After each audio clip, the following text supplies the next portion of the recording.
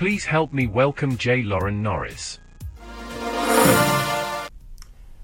I felt a little bit guilty at first when my wife said to me, well, you can't tell people that their stories are bad stories because, well, it's their story. I mean, it's their story. How can you decide if it's good or bad? That's kind of like super McJudgy. And I thought about it a little bit, and then I realized, no, there's actually a way to quantify stories that are bad stories, and that's what I want to talk about in this episode of Leading Leaders.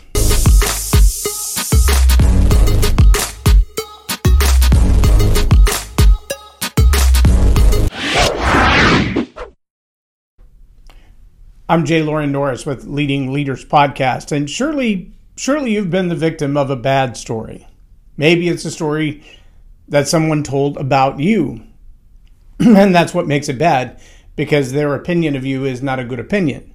Or maybe it's a story that really harbors some really ill feelings. Maybe it's a story whose entire intent, the story's intent, it'd be the speaker's intent using the story to malign someone else. Maybe it's a story that has the intention of just hurting people. Or maybe it's a story that the speaker or the author perhaps doesn't even realize is a story which triggers other people.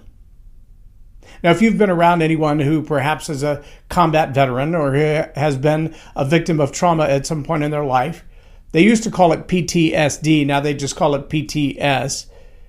They don't want to call it a disorder because that changes the status of us in the mental health category. But post-traumatic stress, whether you call it a disorder or not, is a reaction to an event which happened sometime in the past.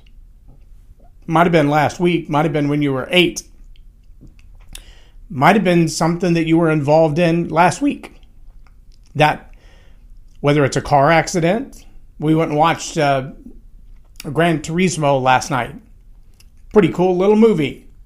But there's a scene where there's a car crash, and at the end of the crash, the driver says, no more, I'm done, I'm out, I quit, I'm not doing this. Why? Well, because it's triggering when you think about, I nearly died, and you don't want to get in this situation where you nearly died again. And so you, as any wise person would do, avoid the situation that caused you to nearly die. Well, there are a whole lot of situations that create that kind of traumatic stress. And those post-traumatic stress events, they live inside our souls, most of us, until we die. And whatever it was that prompted that moment, the emotions that came along with it, all of the thoughts and the memories, they all flood back as if the moment is happening again. Now, the trigger might be a sight, a sound, a string of words, a smell, a location. And because all of those triggers are possible reigniters of all the biochemistry in your brain that make you feel like that moment is happening again. A little neuropsychology, you've probably heard this if you've done any sales training or leadership training at all. There's a subconscious part of the brain called the reticular activating system. The reticular activating system is that part that allows you to remember things that you've once become aware of. And once there's a heightened awareness of it, you'll be more aware of that same incident, aroma, sound, relationship, voice tone, word pattern, again and again and again and again and again. Zig Ziglar always called it the green Buick theory. Nobody has a green Buick until you buy a green Buick, and then it seems like everybody in the world has a green Buick. Your awareness is heightened. It's elevated to this one particular thing. Now, the bad part, if you will, about storytelling is you have no idea what anybody else's reticular activating system is doing. And when it merges together with the hippocampus and the hypothalamus, one remembers everything and the other one controls all those hormones and emotions that are flooded together in the body. And so you may say something or do something or gesture in a particular way, and that's all it takes for someone in the moment to go right back to that traumatic event, whether it was last week, last decade, or in their childhood. So a bad story might be a story that, well, it makes you feel a little cathartic. It's a little healing. It feels good for you to get it off your chest. But it's bad because it triggers other people back into a moment they don't want to relive. They don't want to feel the fear. See, that's another challenge with the reticular activating system. It has this heightened sense of awareness where the chemicals in the body allow you to feel just like it's happening now. But it doesn't know the past from the present from the future. And it doesn't know the real from the imagined. Now you can conjure for a moment your own thoughts about what would happen if you could future cast by telling a story of something awesome and wonderful that is yet to come, and allow that moment to flood someone with the emotions of how wonderful it would be when that moment does come. That's what we call inspiration. When you build a story, when you craft a story with enough intentionality to future cast, you allow someone to imagine what it will feel like when they have that new home, that new car, that new relationship, that new career, that diploma. So even though their life right now may be a disaster, they're living in a mess, they begin to feel as if there's hope for the future. Well, that's a good story.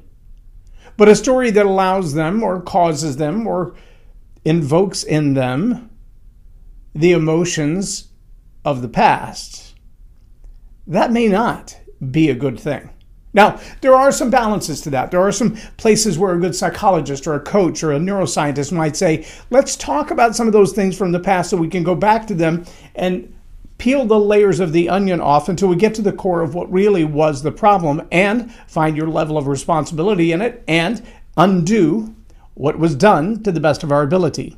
Now, you may not be able to fix everything that was there, but by assigning responsibilities and taking care of the ones that, well, you're responsible for, you can really change the game of emotion. It's a really big deal to be the kind of person that tells the kind of stories that encourages, that builds hope. Now, that doesn't mean that your story about your life is not relevant. What it does mean, though, is sometimes you've got to be willing to tell stories that don't make you the hero. Another bad thing about a story is a story that's perhaps alarming, or maybe a story that's divisive. A story that it's genuine, it's true, it's real, it's about a moment in time that you lived through. All those things are good. Well, all those things are necessary to tell a good, authentic story. But it doesn't mean that the outcome of the story is always going to be positive. Sometimes the purpose of a story is to draw attention to an awareness that people have intentionally made a blind spot. Let that one settle in for a moment. See, as leaders, part of the process of telling better stories better is intentionally selecting your stories. I still encourage you, according to the Dale Carnegie methodology of the magic formula, telling stories that you've earned the right to tell, that you're eager to tell, that you can tell with enthusiasm. Well, how do you earn the right? Well, you got to live through it, you got to research it, or you got to be a first-hand observer. If you've earned the right to tell the story from that capacity, and you're eager to tell it, and you can tell it with enthusiasm, you have a powerful story in the making. Now the question is, just because it's a powerful story, is it the right one at the right time for the audience in front of you? It is possible for a good leader to tell a bad story because they've chosen a story that, while it's very impactful to them, it's boring as all get out to the audience in front of them. It's alarming, perhaps. It sets off all the alarms and triggers and makes people wonder, what is wrong with you? Maybe it causes them to think of you in a different light. That's not a good story. That's a bad story. If that different light causes them to think less of you, to lose respect, to tarnish your reputation, well, that's not a good story. If you're telling a story that damages your credibility because what you're telling them, they didn't want to hear about you, didn't want to believe about you, and even after you tell them, they don't want to believe that it's true. See, that's something you've got to work out in your storytelling, or you've got to be more selective in which story you tell to which audience. Now, it could be that your story is disturbing. Are you noticing a pattern here? You have boring, alarming, disturbing. It's an acrostic for bad. That's what makes a bad story. If it's boring, alarming, and disturbing, it's a bad story. It might have its place at exactly the right time, in front of exactly the right audience, but it's more likely that just by changing a few words in the story that don't change the authenticity, they don't change the meaning of the story, they don't change the heart of the story or the lesson learned. What they change is some people's ability to comprehend, to understand, and to follow. You know as well as I do, you've been in moments where you can speak over the head of people in the room because they don't have the same level of education or insight. They don't know what you and maybe somebody over here knows. You've probably done it around your kids. Maybe if you have dogs like my dogs who know the word walk and they lose their minds when you say the word walk, or you say the word leash, they go ballistic, and that 60-pound Irish doodle of ours becomes a kangaroo on crack, bouncing off the walls and jumping over every piece of furniture to try to get her leash on and get in the car. You don't want to say the word walk or leash because you've just unleashed all kinds of chaos. You could spell it, but now she's getting to the place where she can spell walk. So now we have to come up with code words to talk around her and her little intelligent self so that we don't reveal our plan until it's time to reveal the plan. There are things that you can do in storytelling that don't change the authenticity of the story. They don't change the power and the impact or the lessons learned, but they do allow you to speak around people who are not yet ready to receive. They're not yet ready to dig into what does that really mean. Or maybe what you're doing is putting a delay, just a little hint of let's talk about that later. Put them in a position where they have to ask you a question, like sometimes the story you tell is acrimonious. Well, you're probably going to have to take a minute to look up acrimonious. When you do, send me a message and go, wait a minute, are you saying my story is acrimonious? Well, it could be. It could be. But you wouldn't know if you haven't looked up the word. It could be that your story is pedantic, but you wouldn't know if you haven't looked up the word, or you're not a linguist or somebody who focuses on words and communication. Take the time to look up acrimonious and pedantic right after the show. And ask yourself, do those words apply to my stories? The stories that I use. Now, again, a bad story may be boring and really, really long. And it may be something that is based on false beliefs. An event that happened to you that caused you to believe a certain thing about yourself or about a certain group of people, well, that could be very divisive. Maybe it's a story that generates in you a sense of racism or sexism or ageism or nationalism.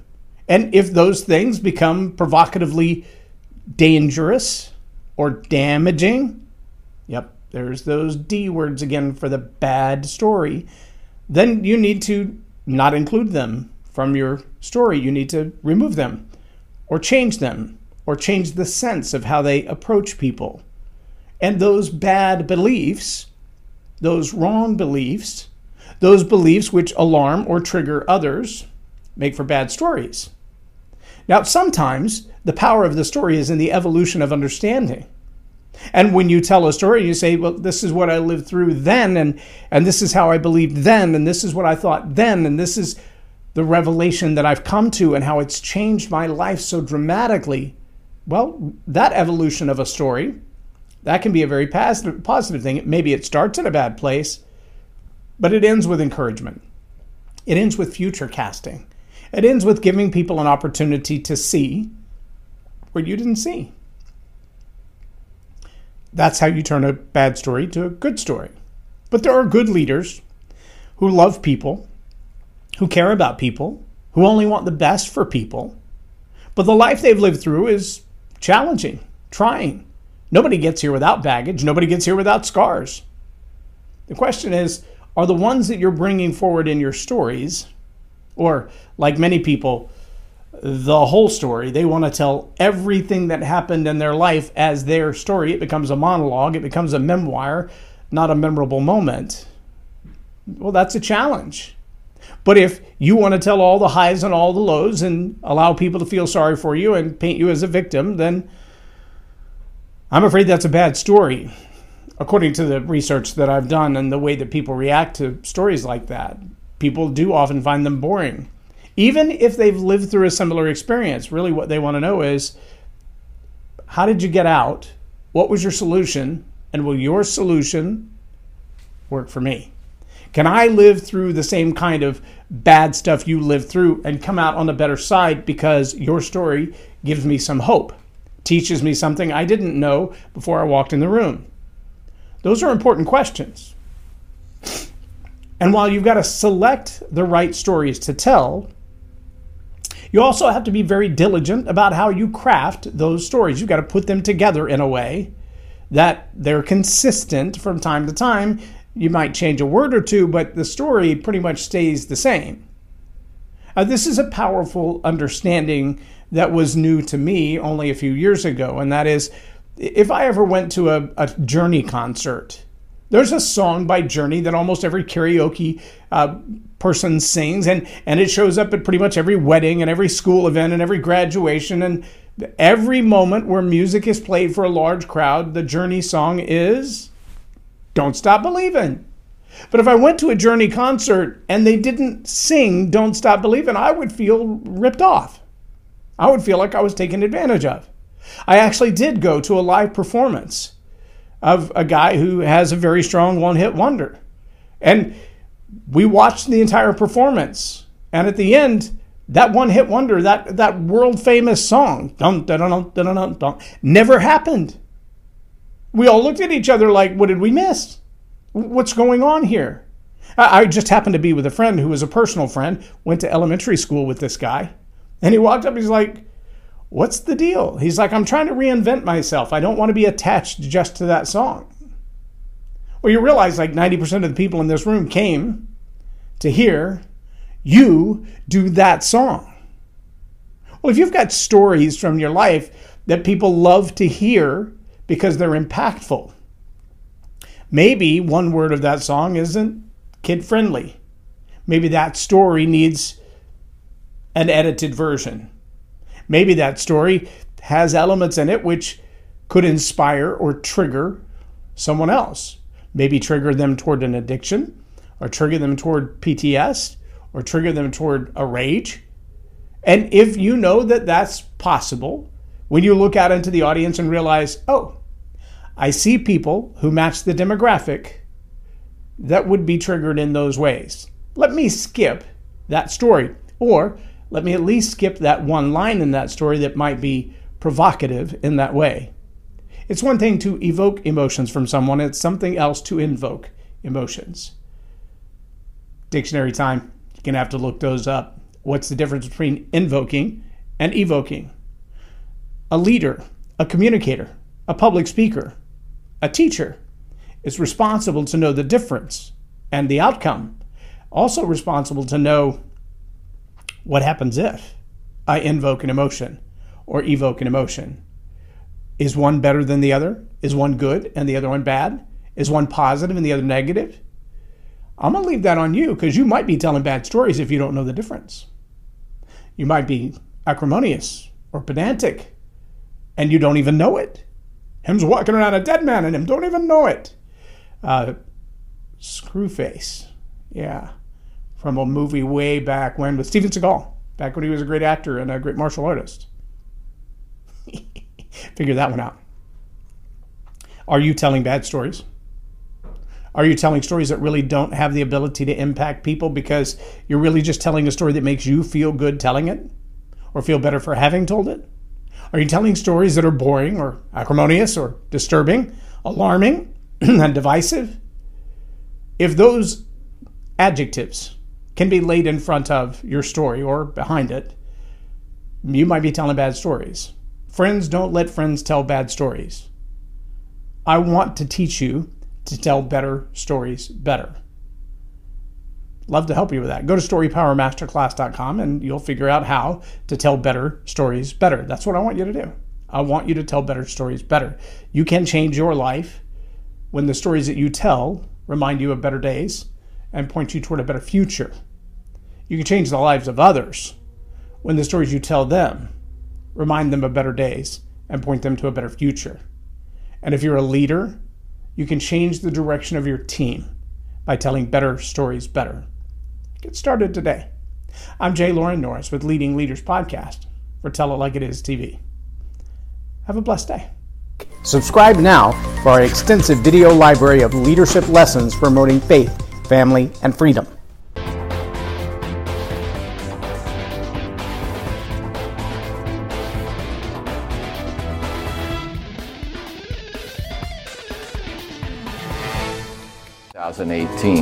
That I was praying, God, he just needs this thing broken in his life.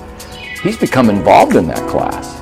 And there's real spiritual change and real physical change happening in this guy's life. Today on Transforming Grace TV. Succumb to addiction, and I would succumb to pornography. And the residual effect of that in my wife and my children and my household and my other relationships, mind-boggling. And yet I knew there was a call in my life. And I think that tension is what pulls men apart in the churches, and it pulls families apart. That to me is heartbreaking. My opinion too is that the body of Christ has a tendency to crucify our wounded. Transforming Grace TV passionately reveals hope in broken relationships. Stay tuned. Experience God's transforming grace.